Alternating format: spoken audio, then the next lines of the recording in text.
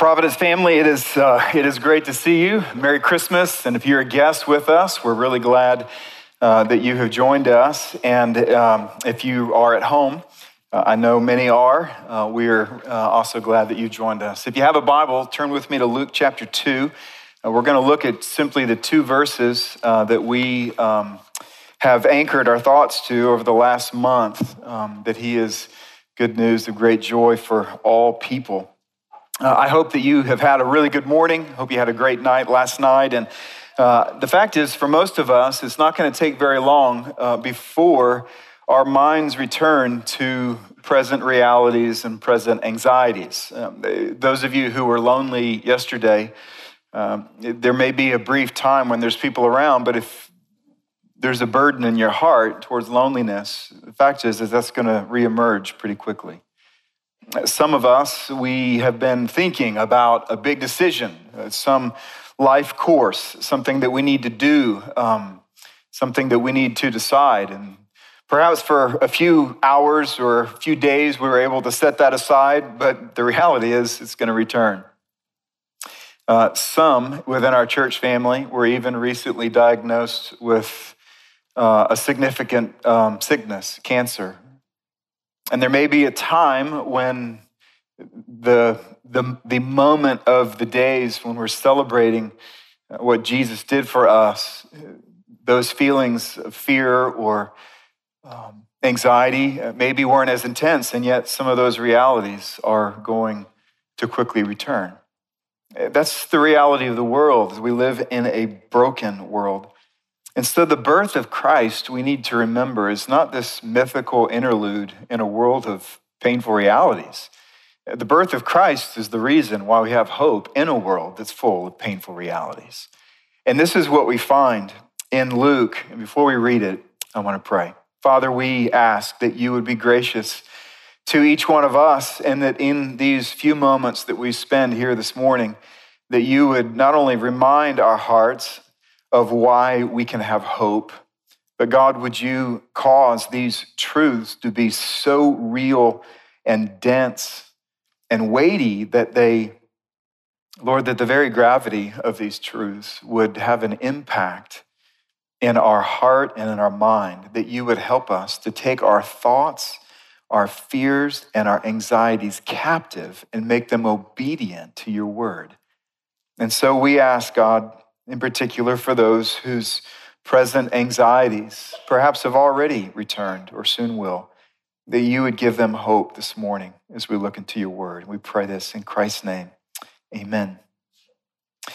In verse 10 of Luke chapter 2, we read, "And the angel said to them, 'Fear not, for behold, I bring you good news of great joy that will be for all the people.'"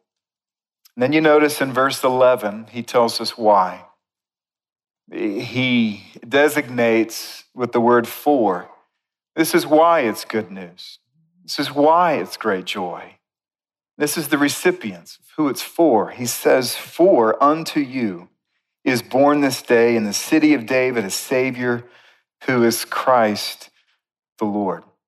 So why can we have hope? We're just going to look at this one verse, verse 11. What is the significance of our hope? Why can we have hope today?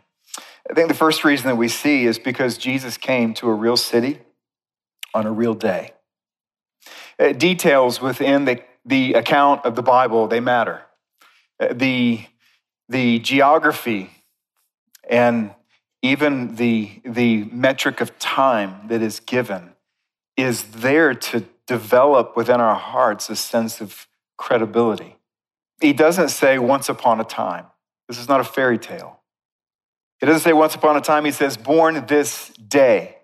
The Bible tells us that God created life to be lived in successive days. We mark those days. Days are simply metrics. They're measurements of time that have boundaries on either side.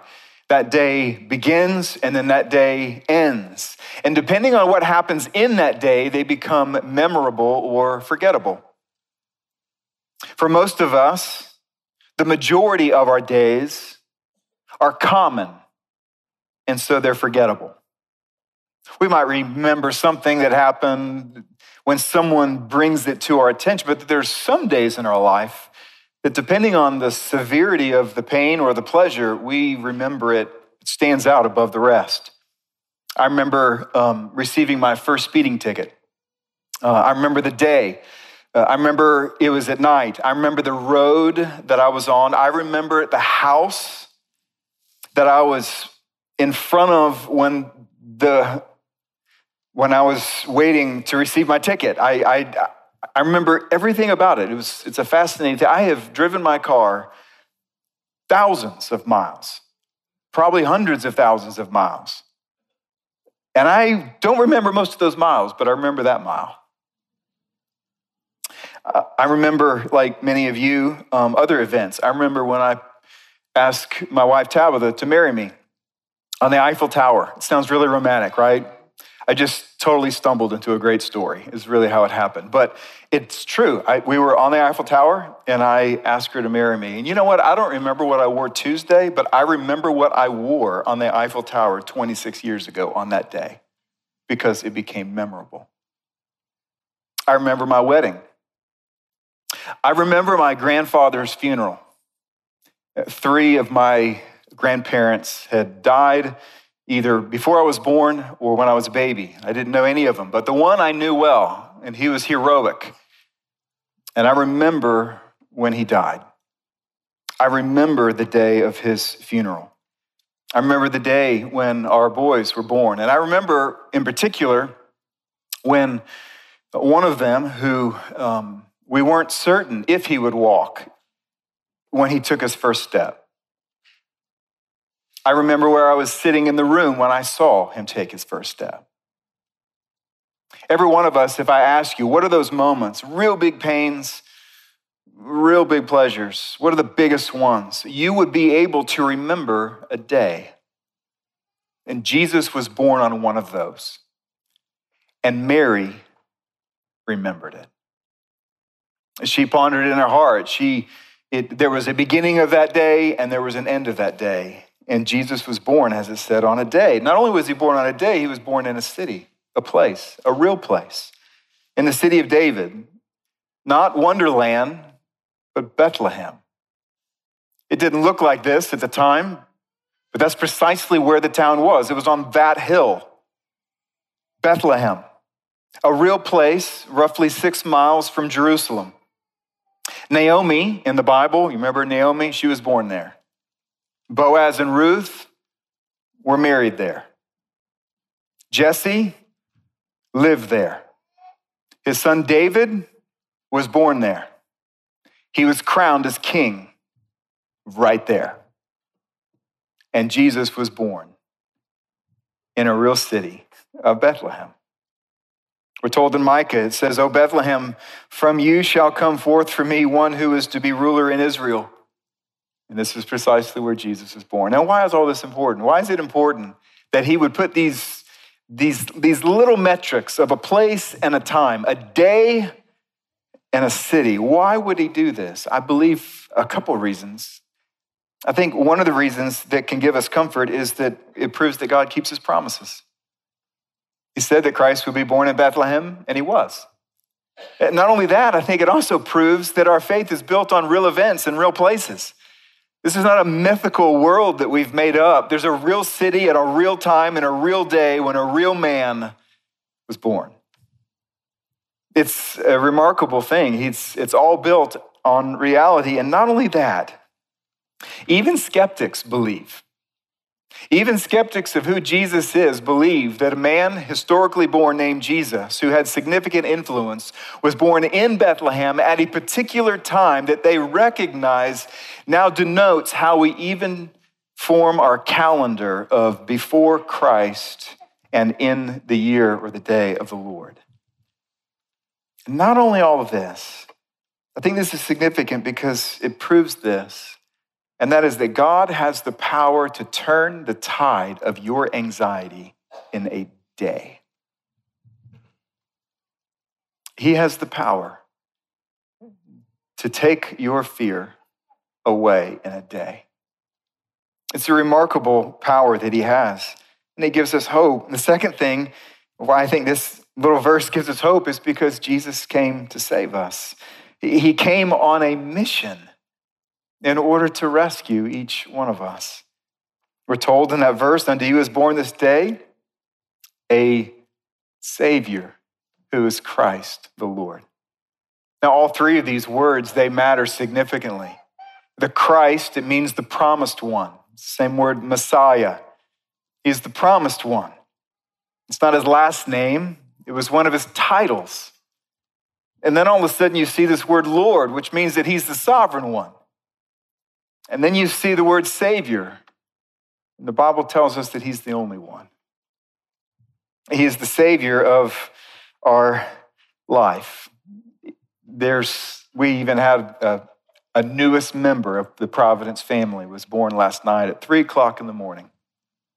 And you know, her parents did not know and do not know the life history or the life purpose of that little girl. And so they didn't have the luxury of being able to find a name that fit with her life purpose. But that wasn't the case with Jesus, because the angel came and told Joseph in Matthew chapter 1, he said, you shall call his name Jesus, for he shall save his people from their sins. And do you remember how he did it? I know most of you do, because you're here all the time.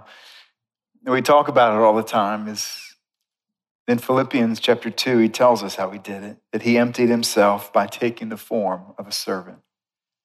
Now, you think about the remarkable nature of Jesus, the Son of God. He took on a body, an actual body with little baby fingers and a soft spot on his head.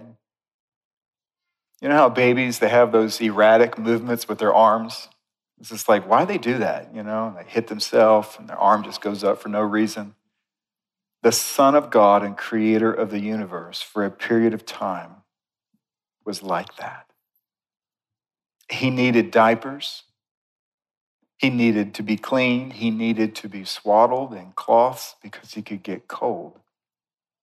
He needed food. He was God in flesh. And then he grew into a man.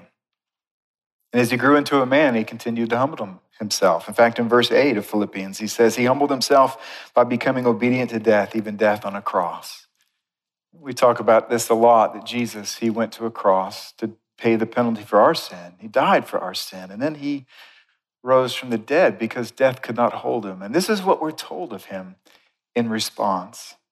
Therefore, God has highly exalted him and bestowed upon him a name that is above every name, so that at the name of Jesus, every knee should bow. He goes on to say, in heaven and earth and under the earth, and every tongue confess that Jesus Christ is Lord. Now, Luke chapter 2 tells us that it only took one angel to announce this. Jesus sent a whole host of angels, an army of them, to celebrate it. And what they did was, in their response, was they said, glory to God in the highest, and on earth peace among those with whom he is pleased. You see that word pleased. People around the entire world, in every civilization, in every century, have asked the question, including our own, what does it take to please him? Everywhere I've ever been, I've met people who wonder if they've done enough to attract the favor of God and to outweigh their sins by their morality. It's the question, the fundamental question of all humanity. It lies within our heart because the Bible says that he's planted eternity in our heart, and he wrote his law upon our heart. And so we know there is longevity of our soul, and we know something called guilt because we've sinned against that law. And so everyone says, I'm going to be around for a very long time somewhere. And what do I do to make him pleased with me, to take away the guilt so that I can be with him forever? The Bible says something so remarkable in Hebrews. He says, without faith, it is impossible to please God. But by default, the flip side is also true, and that is by faith, it is entirely possible to please God. And this is how. This is how he is pleased, and this is whom he is pleased with. It is people who place their faith and trust, not in their own morality, but in Jesus Christ, to forgive them of their sin and to bring them to heaven. There are billions of people around the world that woke up this morning not knowing the peace of God, wondering, what do I do to please him? Friends, let me tell you, you don't have to be one of them. If you are, if that's how you woke up today, you don't have to wake up like that again. I urge you today to acknowledge your need of a Savior and see that Jesus is the Savior, that he came in order to rescue us and to save us as the promised one. And he did everything that was necessary by dying on a cross and rising from the dead. Is there any reason you wouldn't do that today? Would you bow your knee, your heart, and confess him Lord? The third thing and last thing is Jesus came to be with us. And this should bring us hope. All of these little words, they all matter. You see in verse 11 when it says, and for unto you is born this day. We've looked at this day. We've looked at City of David. We've looked at Savior, Christ, and Lord. But notice there's a direction that he came. And it was in your direction. And this is so significant that you understand that when they gave him the title, God gave him the title Emmanuel, which means God with us. It was ultimately a demonstration of his desire to take all of who he is and to make him available to us. You notice the words for unto you, they resemble the words at the beginning of Isaiah chapter 9 when it says, and to us a child is born, to us a son is given. We talked about some of the attributes that we see in Isaiah 9 last night, if you were here, of who he is, and what that means is that who he is available to us, to our life. That there are some in this room today who desperately need somebody to help them with their confusion, and one of his titles is Wonderful Counselor. The fact that he's a mighty God is really good news to someone who is weak. And the fact that he is Everlasting Father is really good news to somebody who is frightened and has no protector. The fact that he's Prince of Peace is really good news for people who are anxious. Of course, there's other titles. The fact that he's the light of the world is really good news for people who live in a dark world. The fact that he says that he's the bread of life is really good news to people whose soul is dissatisfied. The fact that he is the cornerstone is really good news for people who are looking for a sturdy foundation upon which to build their life. The fact that in the book of Revelation, he's called faithful and true is really good news for people who are looking for people who keep their word. And the fact that his name is Emmanuel is really good news because it means that all that he is available to you. And this is the hope that we have in all of these things, that he is good news of great joy for all people. So let me close. It wouldn't be a sermon without a few let us statements, okay? So let me encourage you in three things. Maybe you can do them today. At first, you're going to look at them and go, that's a bunch of words. Only a few of them are going to change each time, okay? First, let me encourage you to fortify your hope by thinking of who he is. Maybe just take some time and think about some of these titles, or maybe some of the other titles and names that are written in the Bible, Son of God, Son of Man, all these beautiful realities of who he is, and just think about them as a way to fortify your hope. That is who wants to be with you. And then let me encourage you to fortify your hope by thinking of what he did. If you need help over the next week, for all of us, let me encourage you to read one of the Gospels. See what he did. See how he treated people. See what he said. See what he did when he went to a cross and rose from the dead. And the last thing is, let me encourage you to fortify your hope this year as you face new or old anxieties by thinking of what he said.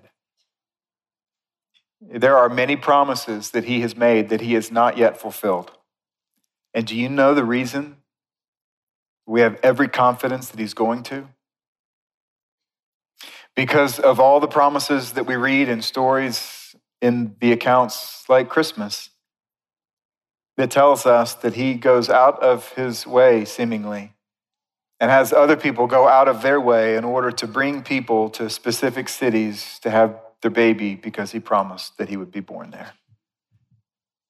There's hope for all of us when we think about who he is, when we think about what he's done and what he's said. So let's pray. Father in heaven, we bow before you, our maker, and we thank you for sending Jesus. We thank you that our faith, every part of it, is built in reality. We thank you that you came to a real city. You came on a real day. That you took on real flesh that could get cold and dirty and hungry and thirsty. We thank you that you invited real people to come and behold, see what you've done. We thank you that you invited real people who had real problems, real anxieties, that everyone who was there apart from Jesus was imperfect, really imperfect. We know that all of these realities are written down for us in order to propel in our own hope, to fortify our own joy, and to give us hope in our real anxieties. Jesus, thank you that you came to deal with a real problem within us of guilt. Thank you that you humbled yourself in remarkable ways, not only physically, but you would become obedient to the point of death, even death on a cross, to save us from our sin. I thank you that you really did rise from the dead.